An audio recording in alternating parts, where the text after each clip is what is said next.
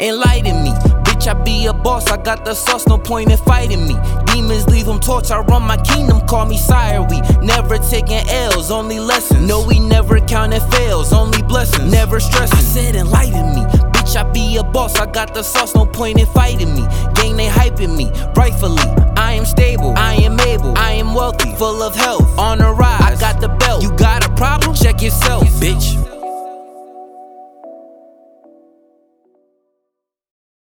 I feel like welcome to Enlighten Me, bitch. Welcome to another episode.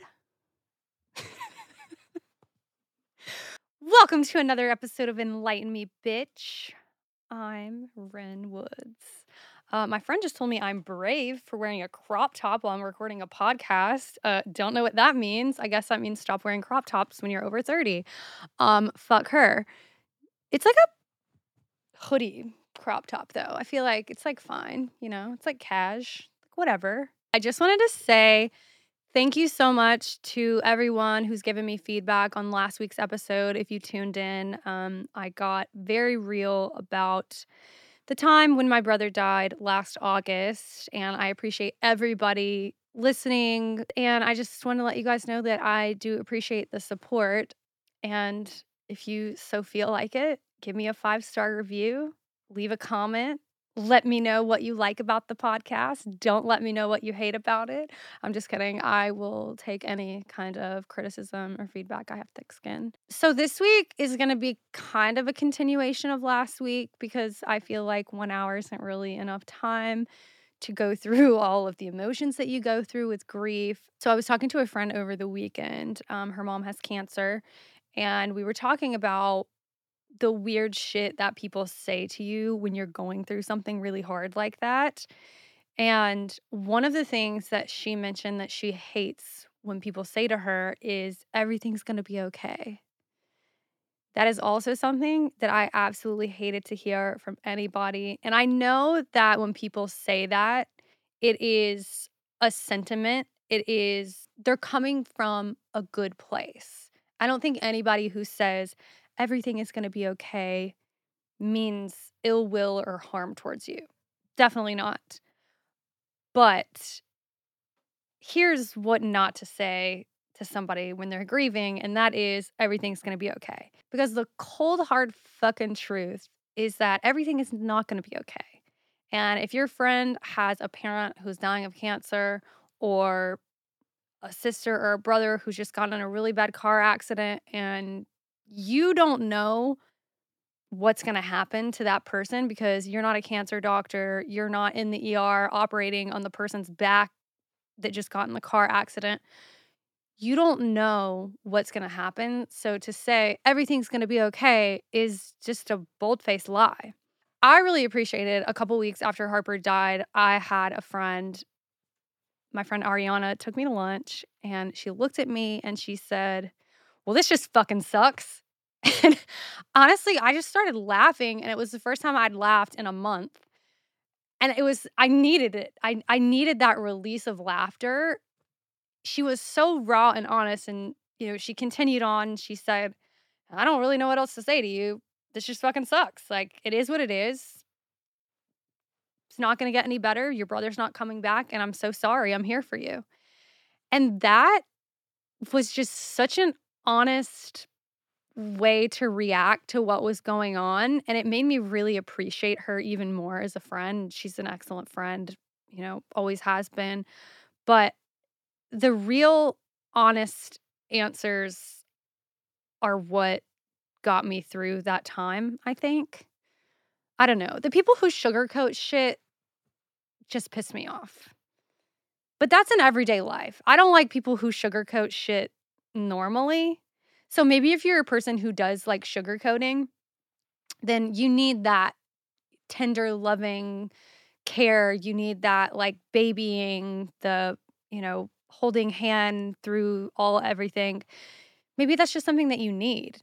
But I personally hated that. And the majority of people I've talked to that have gone through such tragedies, they also hate when people tell them that everything's going to be okay. I don't really think there is one right answer of what is the right thing to say. And it's totally okay if your friend is going through some shit and you don't know what to say. Be honest about that. Look at them and say, hey, I don't know what to say to you right now. This is really unfortunate. I'm so sorry you're going through this. And I just want to let you know that I'm here for you. If there's anything I can do, I'm always going to be here. I don't really need somebody to call me 25 times to get me to talk about something. I'm pretty open. I have a podcast, obviously. But my friend who I was talking to, whose mom has cancer, she mentioned that she's grown to this place where she doesn't really want to talk to anybody about it. And that is totally understandable. It's just, I'm sure that the topic brings her immense sadness. Her mom has terminal cancer, so she knows the outcome. I think she's mentally preparing herself for what's going to happen. So for somebody to say everything's going to be okay to her, that's really detrimental because it's just not the truth. But, if you have a friend whose parent has cancer, but it's not terminal, but it's come back for the third time, that can also be detrimental because you just don't know. Like, we don't know what's going to happen in this life. Like, I don't know if everything's going to be okay. I don't. I don't know if anything's going to be okay. What I do know is that I wake up every day with a positive mindset and I make the best of things. And that's all we can really do. So I think we just need more honesty from people and more authenticity about how you're really feeling. Because people can sense when you're not being honest about the way that you feel. I mean, this was supposed to be like guidelines on what to say to people who are going through grief if you've never been through it yourself. But there really is no guidelines of what to say to people when they're going through grief because everybody's different. I think if it's a person who keeps their emotions bottled up inside, never talks about their feelings, yeah, you're going to have to continuously call them, continuously text them. Really don't let your ego get in the way or your feelings hurt if they don't respond to you, and keep on pushing through. Don't be abrasive about it, but let them know, hey, I'm here for you. Let me know if you need anything. I know that I really appreciated the people that kept texting me and kept checking in with me because at a certain point, people do stop reaching out. And it's a lot at once. And it's super overwhelming because you have hundreds, almost thousands of people reaching out to you from left, right, 10 years ago, someone you met once. And it feels so nice. But then you go from having all of this attention from everybody to having nothing. So the people in my close circle who kept reaching out to me week after week, I really appreciated that. And I didn't really need somebody to send me, although a lot of people did, send me flowers, food, gifts, pajamas, whatever. And I obviously very much appreciated that. And I'm so grateful for it. All of it made me feel better. But the things that meant the most to me were the people that called me and just listened to me cry, honestly. That was really what helped me the most. Yeah, just don't tell people that everything's going to be okay if they're going through some shit. And that goes for everyday life. Like, you're not a fucking psychic. You don't know that everything's going to be okay. Another thing I wanted to talk about that was super hard for me during the whole week of Harper's death is that there was a person who used to sell him fentanyl at his funeral. That was super hard to see and to say hello to a person that I knew was partly responsible for getting him addicted to this drug that killed him. But at the end of the day, you can't blame other people for your mistakes. You can't blame other people for your family members' mistakes. Harper chose to do those drugs himself, and I'm very aware of that. And yes, he did die in a sober living house, which absolutely sucks. And I touched last week on the whole rehab industry is a business at the end of the day. They are just trying to get your money, and they're not interested in helping you. And I've had several conversations with people that knew Harper and lived with him in these rehabs in the last week because they'd listened to the podcast and they wanted to talk to me about just how fucking horrible it is in these places. I think the worst rehab that he was in Las Vegas. And that one, I think 3 people have passed away in the past 6 or so months that were living with him at that time. And that's just so sad and unfortunate. You'd think that these places would be helping them. I don't know why so many people die after going to rehab. Like, part of me thinks that it almost makes it easier for them to get the drugs because everybody there is addicted to them. So they kind of come together and they figure out a way. And that's the thing, is that drug addicts, they will always find a way to get the drugs no matter what. And another thing that I didn't mention last week that a lot of people don't know is that when Harper died, that was the 14th time that he had overdosed. He had overdosed 13 times before the last. And that was obviously very hard for my family to go through, from picking him up from the ER, seeing him rip the IV out of his arm and just go straight back into the street to get drugs because he couldn't stand being off of them for more than a few hours, to finding his lifeless body on the ground and having to call the ambulance. And that's something that will always be ingrained in all of my family's brain. And we just have to try and think about him as the light that he was. I don't see him in my mind as a drug addict. I see him in my mind as this funny, charismatic, amazing, smart, entertaining, loving person who was my best friend. It's not all dark. He wasn't always addicted to drugs, and he would go in and out. He would be addicted to drugs for like 6 months, and then he'd be clean for a couple months, and then he'd go back. So it wasn't continuous, because he would go to rehab and then get better and then get back on the street, and then he'd go to a rehab. The rehab would make him worse, so then he'd have to go to another rehab. It was just a constant cycle. So about 2 months before Harper died, in June of 2021, he actually overdosed at a Las Vegas rehab. He told me that he fully saw God, that he left his body and was looking down on his lifeless body laying in the hospital bed, and that there was this like golden white light. They told him, "It's not your time yet. You have some more life to live." And I fully believe that the only reason he made it through that is so that he could see my family one last time. So we were all able to spend some time with him after that. It's very hard to think about. It's such like a harsh reality to face, to think about, the why and the how and all of that kind of thing. Because it's just super fucking weird. But it is what it is. And my message to people is that I hope to bring more compassion to addicts, because I don't like the way that they are treated in society as a whole. I think all too often we judge people for being addicts. And like I said last week, addicts need compassion just as much as they need tough love. It's really hard because you love them, you want the best for them, you want to be super angry at them for using, but we don't want to completely shut them out and just not speak to them anymore, because it feels so heartless. I think speaking to addicts like they are a human being, do not patronize them, do not talk down to them. You're not better than them just because you're not on drugs. They don't want to be on these drugs. They hate being on these drugs. So as long as you understand that. So I want to pivot and talk about this video that I saw on Instagram, I think it was. So this woman was in her car and she was like, "I'm sick of trying to find a man in Atlanta. So I moved to Charlotte, North Carolina, and the men are better here. If you're looking for a man, don't go to Atlanta, come to Charlotte."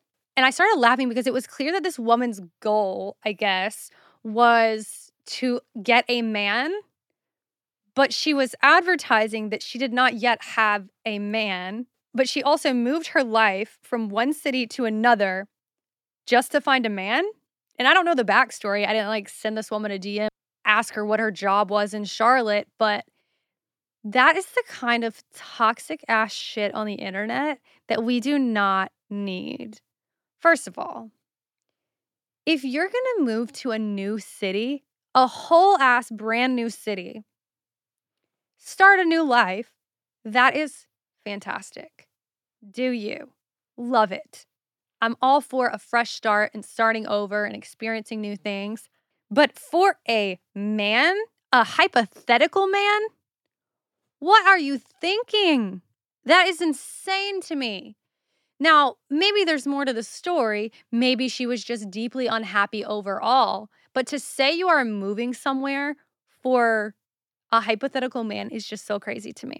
There is just such a fucking problem in society. Like, why are we doing shit like that?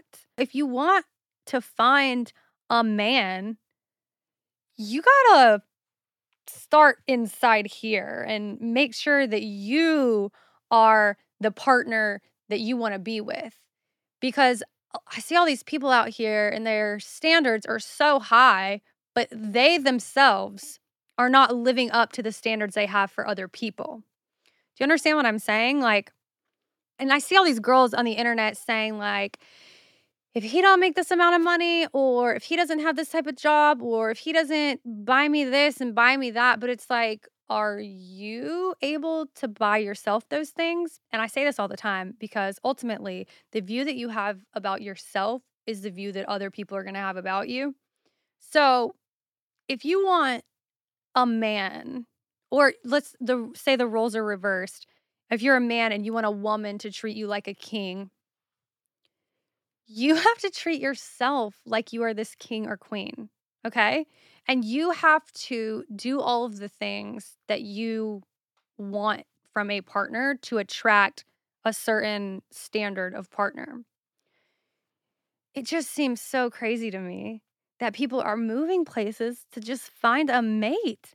Like, don't you think that you have to be happy within yourself? Like, I mean, when my boyfriend and I started dating, I was happy as a clam, living life by myself, loving life, being crazy, doing whatever. And he just came in out of nowhere and slapped me in the face with love.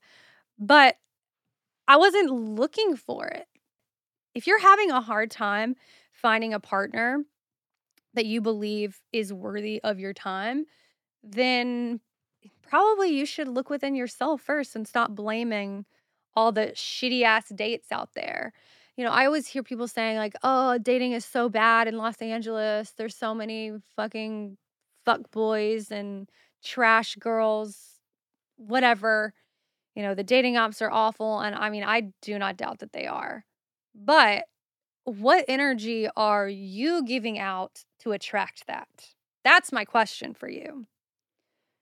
So I think you really just gotta look within. And that is a hard pill to swallow, to realize that you are the problem. I'll give you an example kind of an insecurity that I have. I am deeply afraid that people are going to think I'm stupid. And I don't know why I have this complex where this is an insecurity of mine. I don't want people to think I'm dumb. Maybe it's because I'm spacey. I talk a little slow. I don't know. But this is just something that I have, something inside of me. And when I get into a fight with somebody and they are saying vicious, vindictive things, my first thought is, did you just patronize me? Are you calling me dumb? And they never said I was dumb. They never patronized me. But that was an insecurity that I had about myself that I was projecting onto this person. And I realized I've been doing this a lot lately. So I had to really like tone it in, tone it down, and think about, oh shit, like they don't think I'm dumb. I think I'm dumb. Or I'm worried that they're thinking that I'm dumb. But if you just change your thought process and realize, you know, whatever the insecurity you have is just like a figment of your imagination, then you're Gucci, baby. Yeah, and then another thing is stop taking shit so personally. You know, it's not always fucking about you. I don't know. I think people waste so much of their time taking shit personally. When you're in an argument with somebody and they're being vindictive or crazy or saying mean-spirited shit to you, first of all, think about what they're saying. Is what they're saying a trigger for you because they're triggering an insecurity that you already held about yourself? Is what they're saying a reflection of how they feel about themselves? These are things that you have to think about so you can stay unbothered by all of this outside bullshit. And it's really hard to stay mentally stable all the time when you have all these clashing personalities that you work with, that live in your house, that you're friends with, that you see at your kid's school, whatever, whoever. Just stop taking shit so personally because it's a waste of your damn time. I think in my 20s, I wasted the most time taking shit personally.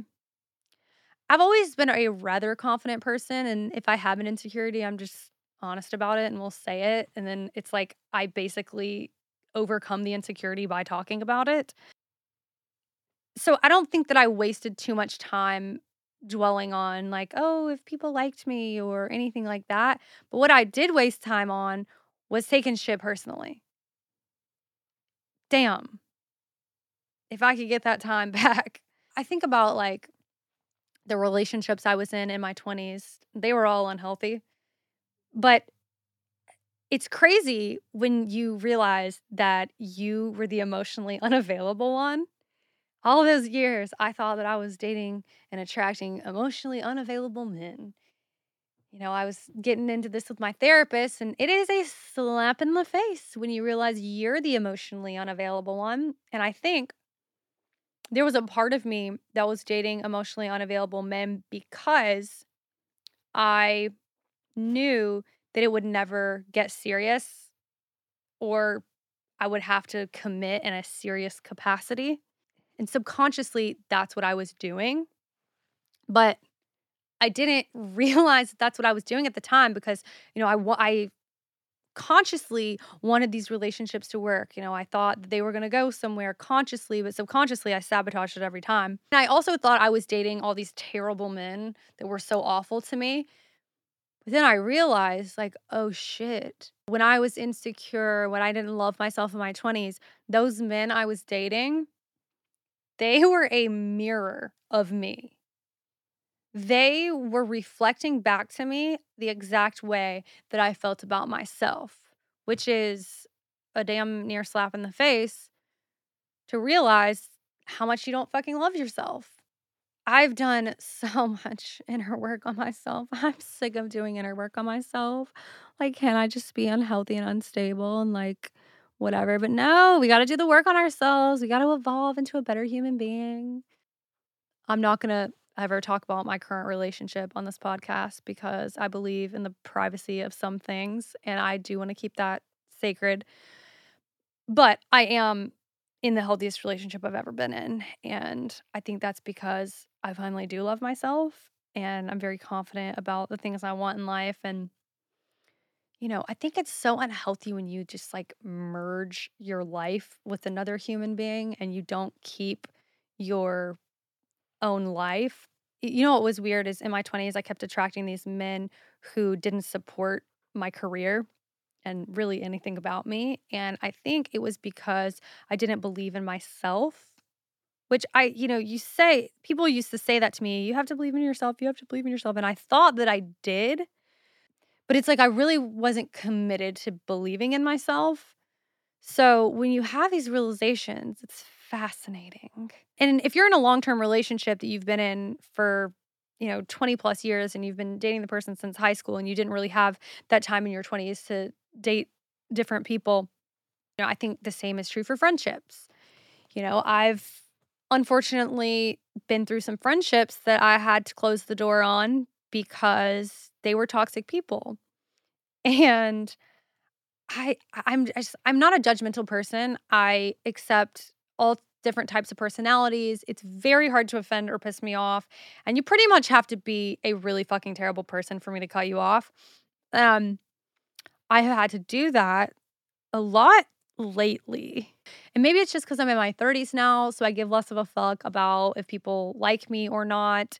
Don't really care about keeping people in my life just for the sake of having friends. And I think it kind of makes you a bit of a martyr if you say that you want these people to be in your life and you need all these friends, because do you want these friends because they're good for you and you love these people, or do you just want these friends for the sake of having friends?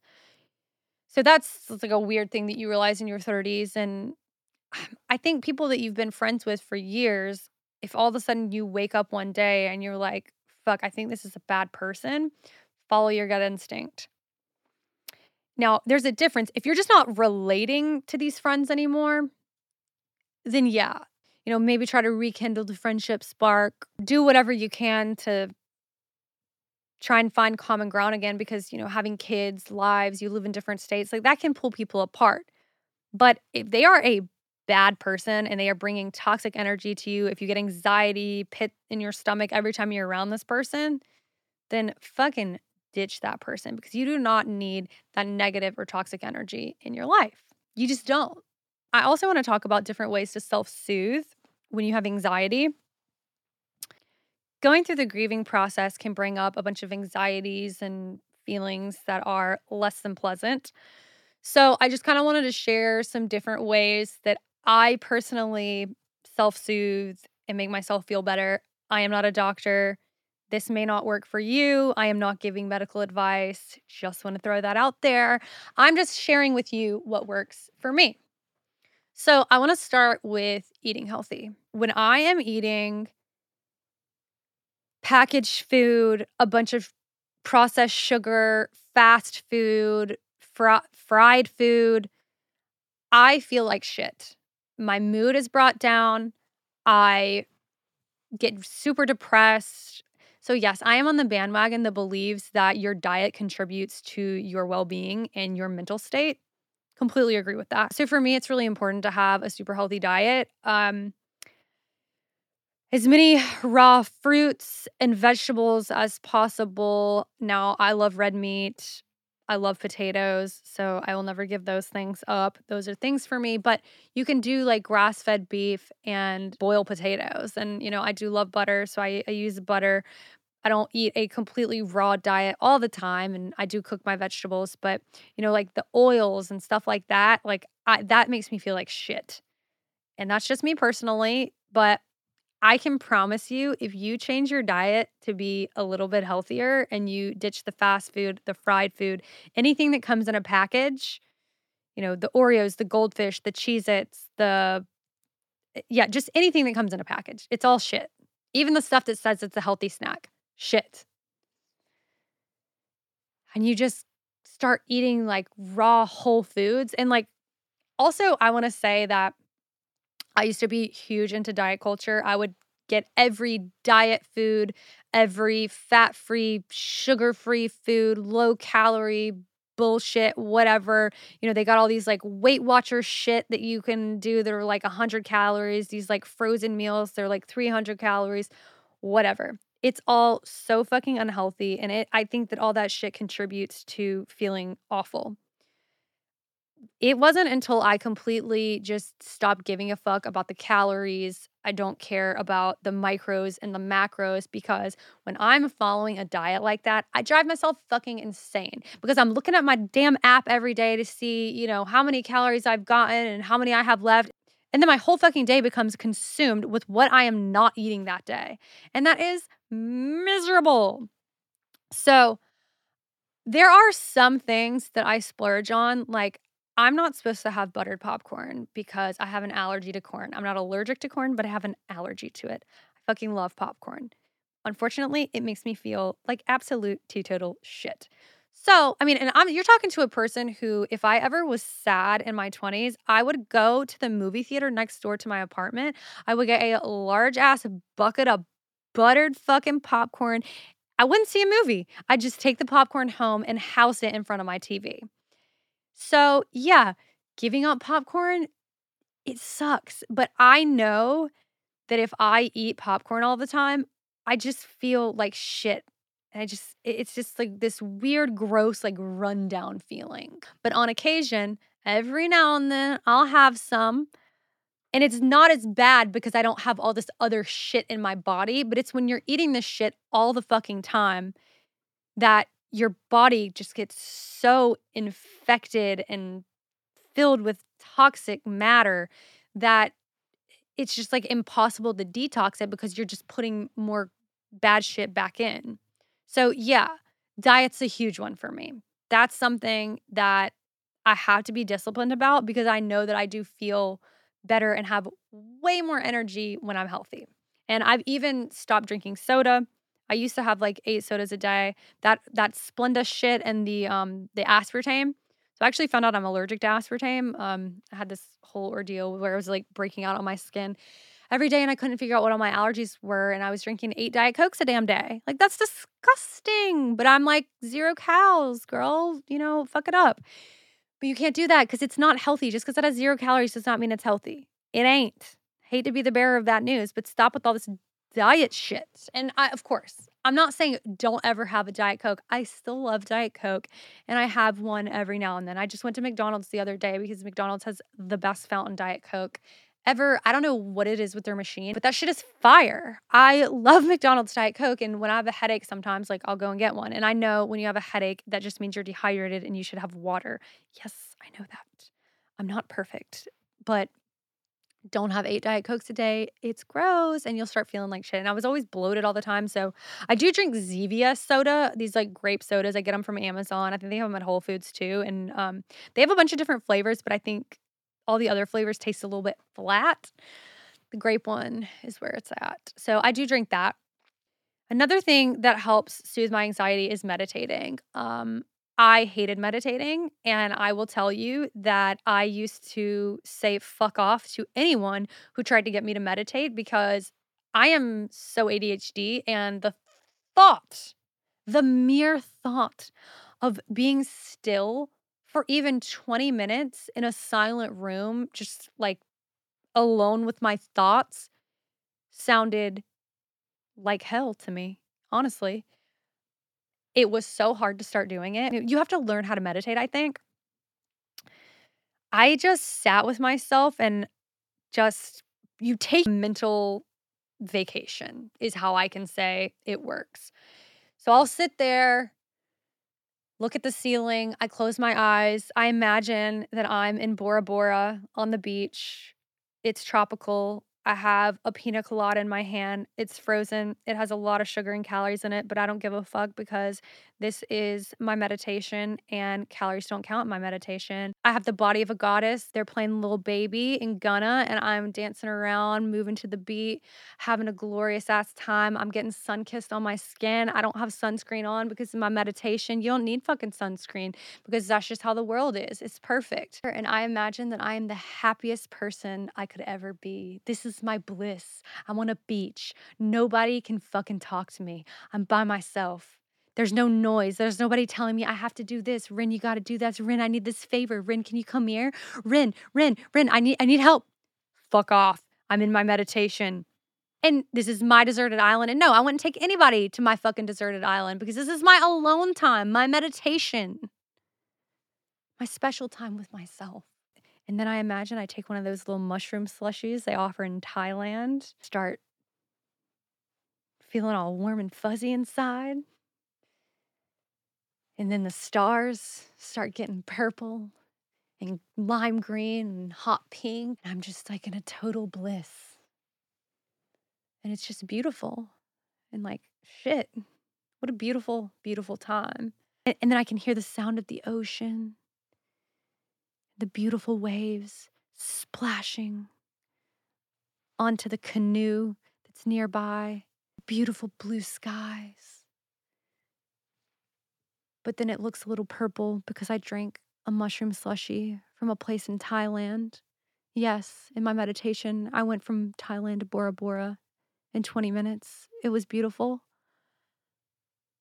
And then all of a sudden, I'm like so calm. I mean, like, I swear to God, just talking about that just now, like, made me immensely calmer. Like, I swear to God, I'm like calmer already. So that's how you start meditating. Yo, I'm definitely calmer now. Shit is crazy how that shit works. You just have to mentally take yourself to boot camp, I guess. I don't know. It's fucking crazy, man. It's crazy out there. What's that movie? Oh, I watched The Lone Survivor the other night. My boyfriend made me watch it because I'd never seen it. It's with Mark Wahlberg, Taylor Kitsch, Emil Hirsch. There's some other people in there. I'm blanking on their names right now. Lone Survivor is about these 4 Navy SEALs who are in Afghanistan, and they go on this mission. This is a true fucking story, by the way. They go on this mission, and, the Taliban starts attacking them, and they're getting shot at every which way. Everybody dies except for this one guy. I think his name is Marcus. It's played by Mark Wahlberg. God damn it. I can't say Mark Wahlberg's name. The fuck is wrong with me today? I can't speak per usual. So Marcus is played by Mark Wahlberg, and this dude tumbled down a mountain like 5 different fucking times, got shot at, lost an ear, broke both of his legs, broke his fucking back. His nose was like crunched in. This dude crawled with a broken back 7 miles. Yo, every time I complain about it being cold outside and I need a sweater, my God, I feel like a fucking pussy ass bitch. This movie made me realize I complain way too much. What a fucking warrior. Damn. Shit was crazy. If you haven't seen this movie, I highly recommend. You might get a little anxiety after it, but, do some meditation, calm yourself down afterwards. I mean, the meditating that Navy SEAL has to do, to get out of his PTSD, must be fucking gnarly. Anyway, back to the anxiety tools. So, yes, the diet, the meditating. Okay, another thing that I do is I go get a shoulder massage every 2 weeks. Like, without question, I take time for myself and I do it. I do it at the nail salon because the nail salon ladies are way better at giving massages than anyone who does like regular massages. I don't like lay down massages. I fucking hate them. I am ticklish on my lower back and it feels fucking weird to me. I just don't like it. And then when I'm like face down on the table, my sinuses get all stopped up and it's just uncomfortable. I don't like traditional massages. I don't. But I hold tension up here, like in my shoulders. I've been told that a lot of women hold tension up here and then in their hips. So, yeah, doing the massage, it's a must. Getting a pedicure and a manicure is also something that I do every 2-3 weeks. Whenever these be looking haggard, I hit the nail salon. I cannot even be bothered to like sit at the nail salon for more than an hour. It gets so frustrating. So unless they'll do my feet, my hands, and my shoulder massage at the same time, like I'll just do one and then like come back another day because I just don't have the patience or the time. Sometimes I'll like, if I'm just doing my feet, I'll bring my laptop and work or whatever because I'm a multitasker. Other things that I do to deal with anxiety is, I take a walk outside in the neighborhood.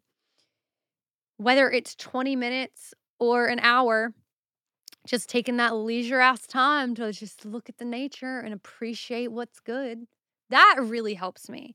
And especially if you're a person who works at your computer all day, force yourself to get up and walk around outside because you need the outside. You need the nature. Trust me. Trust me.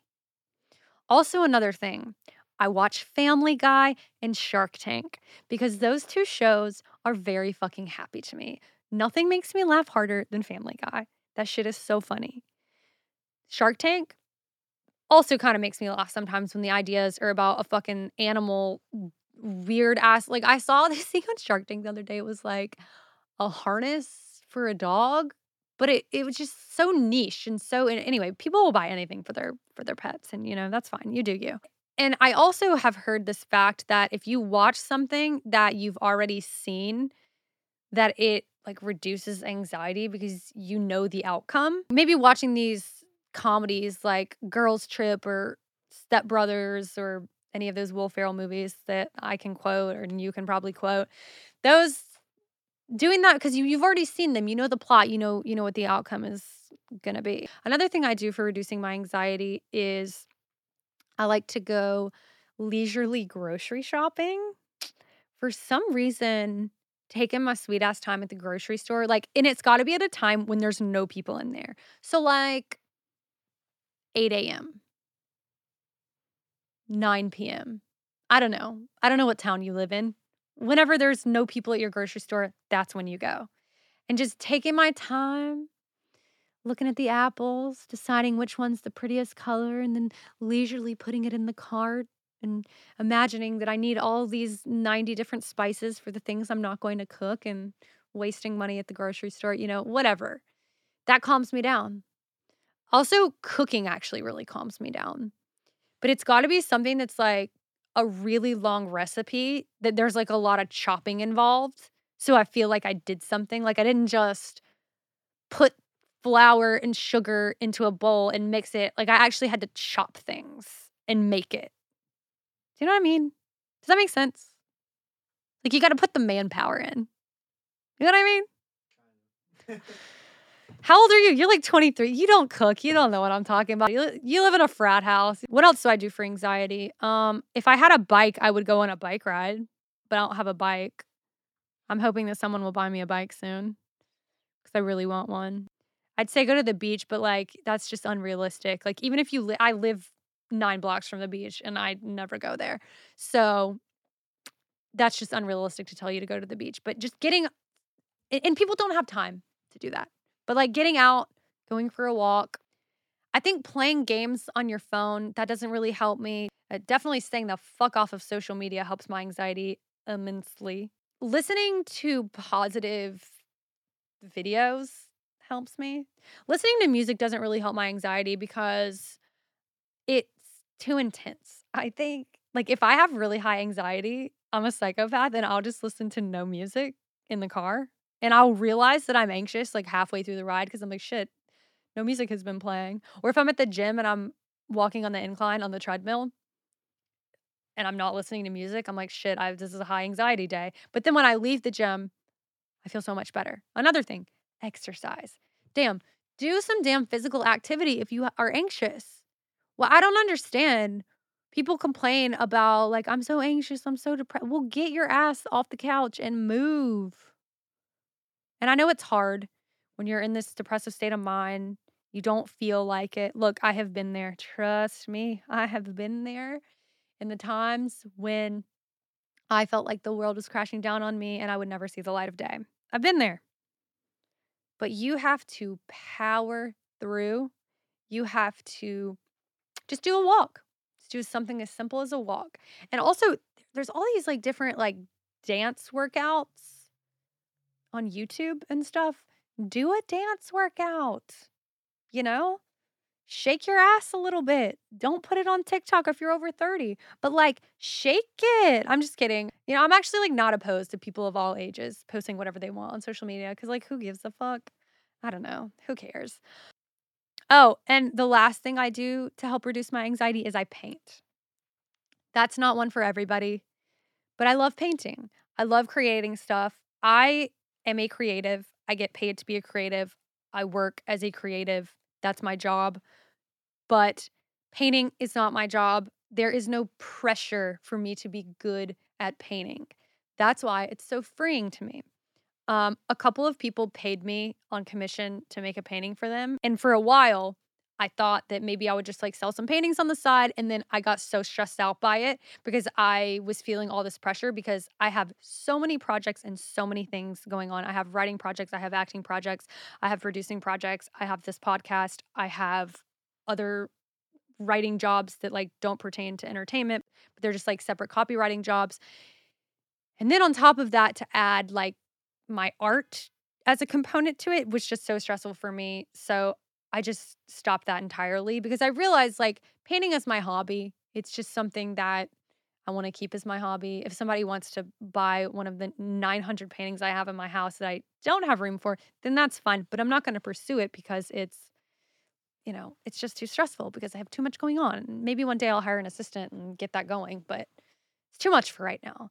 You also have to realize like when you've taken on too much, I think all of us, we do take on too much because we want to get to the top. You have kids and you take on being the house mom, or I don't know what you call it. I don't have children, but like, and obviously you can tell that. But like, the PTA mom or the PTO mom or whatever the hell you call it, you take on this role where you're the PTO president or you're bringing the snacks to the school or whatever because you want to be the good mom, but then you're balancing your 5 other kids and you got your job here and there. That is stressful. Like, don't take on that stress just because you want to be like the it mom. Who gives a fuck? People are going to like you anyway if you like stay in your like confident power and you just beat the boss lady you are. You don't need to do 9,000 things. So anyway, I took the painting back down to being just like a hobby for me, and that really like helped, whatever. It's way too expensive of a hobby, but like whatever. A lot of people I know do gardening for their hobby. They say that you should have one creative endeavor that you get paid for, one creative endeavor that you don't make money on, that's just your hobby, and then one that like inspires you. I don't know. I'm like fucking this quote up, but you should have like 5 different things that you like doing, like that make money, that like are fulfilling to you, that are inspiring to you, and then like the last one's like something creative. That whatever. I'm fucking that up, but anyways, I do want to talk about really quickly. Have y'all been watching the Amber Heard Johnny Depp trial? Have you been watching it? Yo, this is like this is juicy. I mean, first of all, I'll say that I can't I feel like badly speaking on something that I wasn't present for, like I wasn't like in their relationship. Like who knows, there's 2 sides to every story.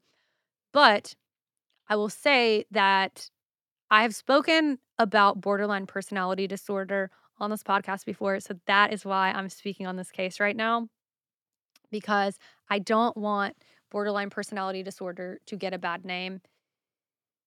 And I think people are automatically like associating that's the reason why Amber Heard has been so crazy. Dr. Curry, the psychologist that Johnny Depp's team hired to examine Amber Heard, said that Amber Heard had borderline personality disorder and histrionic personality disorder. So, okay, I'm just going to read you the Mayo Clinic's definition of borderline personality disorder. It is a mental health disorder that impacts the way you think and feel about yourself and others, causing problems functioning in everyday life. It includes self-image issues, difficulty managing emotions and behavior, and a pattern of unstable relationships. Okay, so nowhere in that description is there a vicious, vindictive, violent description. This is more about a person's own relationship with themselves. And that's why it's very typical for addicts to be diagnosed with borderline personality disorder, because it's about the way they view about themselves. And most addicts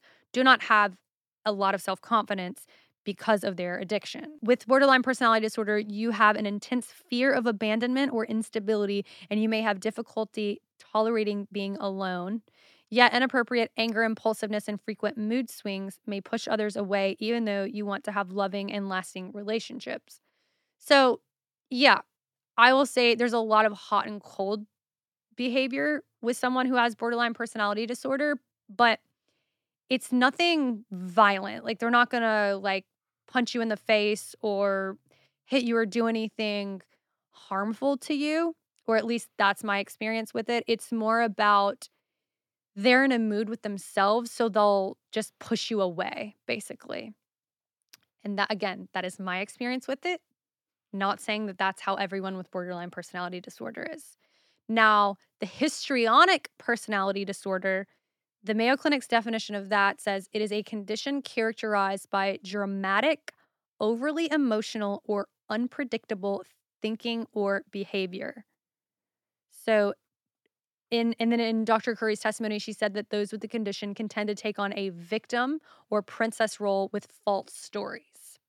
So it can manifest in constantly seeking attention, being excessively emotional, dramatic, or sexually provocative to gain attention, speaking dramatically with strong opinions, but few facts or details to back them up. Okay, so I just want to say that the histrionic personality disorder that Dr. Curry diagnosed Amber Heard with, that is the one that is cause for concern, not borderline personality disorder. The borderline personality disorder could feed into her addiction problems. I don't know if she had addiction problems, but, that is again, very typical in addicts. So I just wanted to touch on that because when I saw the diagnosis and I heard all these people talking about like how, oh my God, she has borderline personality disorder. Like, how crazy is she?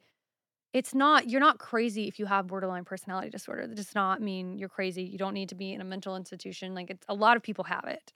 A lot of people that you know have it and you don't know they have it. Trust me. It's very common. It's getting a lot more common because more therapists are understanding what it is. Oh, and then I was reading about, of course, like I went to Dr. Curry's website because I'm just like so intrigued by everything about this woman because she was so smart. Okay, so there was an article on her website where she's talking about toxic positivity. And she says that toxic positivity is extremely harmful to the well-being of children. It prevents them from building true resiliency in that they are taught that it's not okay to experience an unpleasant emotion, let alone to have a mental illness that causes difficulties with depression or anxiety. It yields shame rather than providing effective tools to manage stress, to improve coping, and to get real help. So basically, what she's saying is that if you're a parent and your kid is experiencing sad emotions, they're depressed, they're upset, and you immediately try to tame their emotions by telling them to look on the bright side, be appreciative for all that you have. Yes, of course, that is like the first thing that we want to jump to say. But that is toxic positivity. You have to let your kid feel these awful emotions. Like, it's not wrong to be angry. It's not wrong to be sad. It's not wrong to be depressed. And if you tell them to just get up and get out there and love yourself, like, that's wrong because that's not how they're feeling. And then they don't feel validated when you say that. So then trauma gets inflicted. So I think I talked about on my first episode in this book, Loving Someone with Borderline Personality Disorder, I realized that I had not been approaching Harper in the right way, validating his feelings. So typically, like when an addict comes to you and they're really down on themselves and they're depressed and they say like, "Ugh, like I'm just so worthless. Like I'm such a failure. I can't. I'm so mad at myself for being on drugs. Like I'm a loser. I'm never going to amount to anything." And of course, my first instinct and reaction is to tell him, oh my God, like, how could you say that about yourself? Like, you are so intelligent. You're so smart. I love you so much. Like, you're absolutely going to be something one day. You just have to get off drugs. That was wrong. Because when you say these things that contradict what the other person has just said, then they feel like they are invalidated. So they get even more frustrated because you're not validating what they're saying. So they just become more and more frustrated. So something you could say instead would be, I am so sorry that you're feeling like you're a failure, but this feeling isn't forever. The anxiety will eventually subside. How can I help you get to a place where you are feeling better about yourself and loving yourself more? Let me help you get to that place. And they will respond a lot better. And you can do the same thing. Like if you have kids and they're pitching a fit, they're crying, whatever, don't just tell them to brush it off and tough it out. Their feelings need to be acknowledged. Now, if they're a fucking crybaby bitch and they're crying all the time and they're a spoiled brat, yeah, be tough with them. I mean, my parents were very tough with me, but you gotta make them feel validated because we have to go through these emotions, because what's going to happen is if you don't validate their emotions when they're a kid, they're going to grow up to become an adult who doesn't know how to have emotions, and they're going to be fucking emotionally unstable. They're going to grow up to bottle their shit inside and not know how to appropriately handle emotions as an adult. Anyways, I still have these claws on my nails. I just want to say that if you're getting your credit card stuck in parking machines like me, take a pair of tweezers and pluck your credit card out of the credit card machine, and you be Gucci, baby. Have a great weekend, and I love you all. Feel free to slide in my DMs if you have a question. If you guys want advice about certain stuff, like happy to answer all of your questions. People have been asking me questions, and I'm kind of basing the episodes on what people are asking me and wanting me to talk about. So I think I'm going to do like a relationship episode soon. I'm having two best friends or two of my best friends, they are married. They're going to come on and they're going to talk about some relationship stuff and how to make a long-term relationship last and work. I love you all. See you next time. Enlighten me, bitch, I be a boss, I got the sauce, no point in fighting me. Demons leave them torch, I run my kingdom, call me sire. We never taking L's, only lessons. No, we never counting fails, only blessings. Never stressing. I said enlighten me, bitch, I be a boss, I got the sauce, no point in fighting me. Gang, they hyping me, rightfully. I am stable, I am able, I am wealthy, full of health, on a rise. I got the belt, you got a problem? Check yourself, bitch.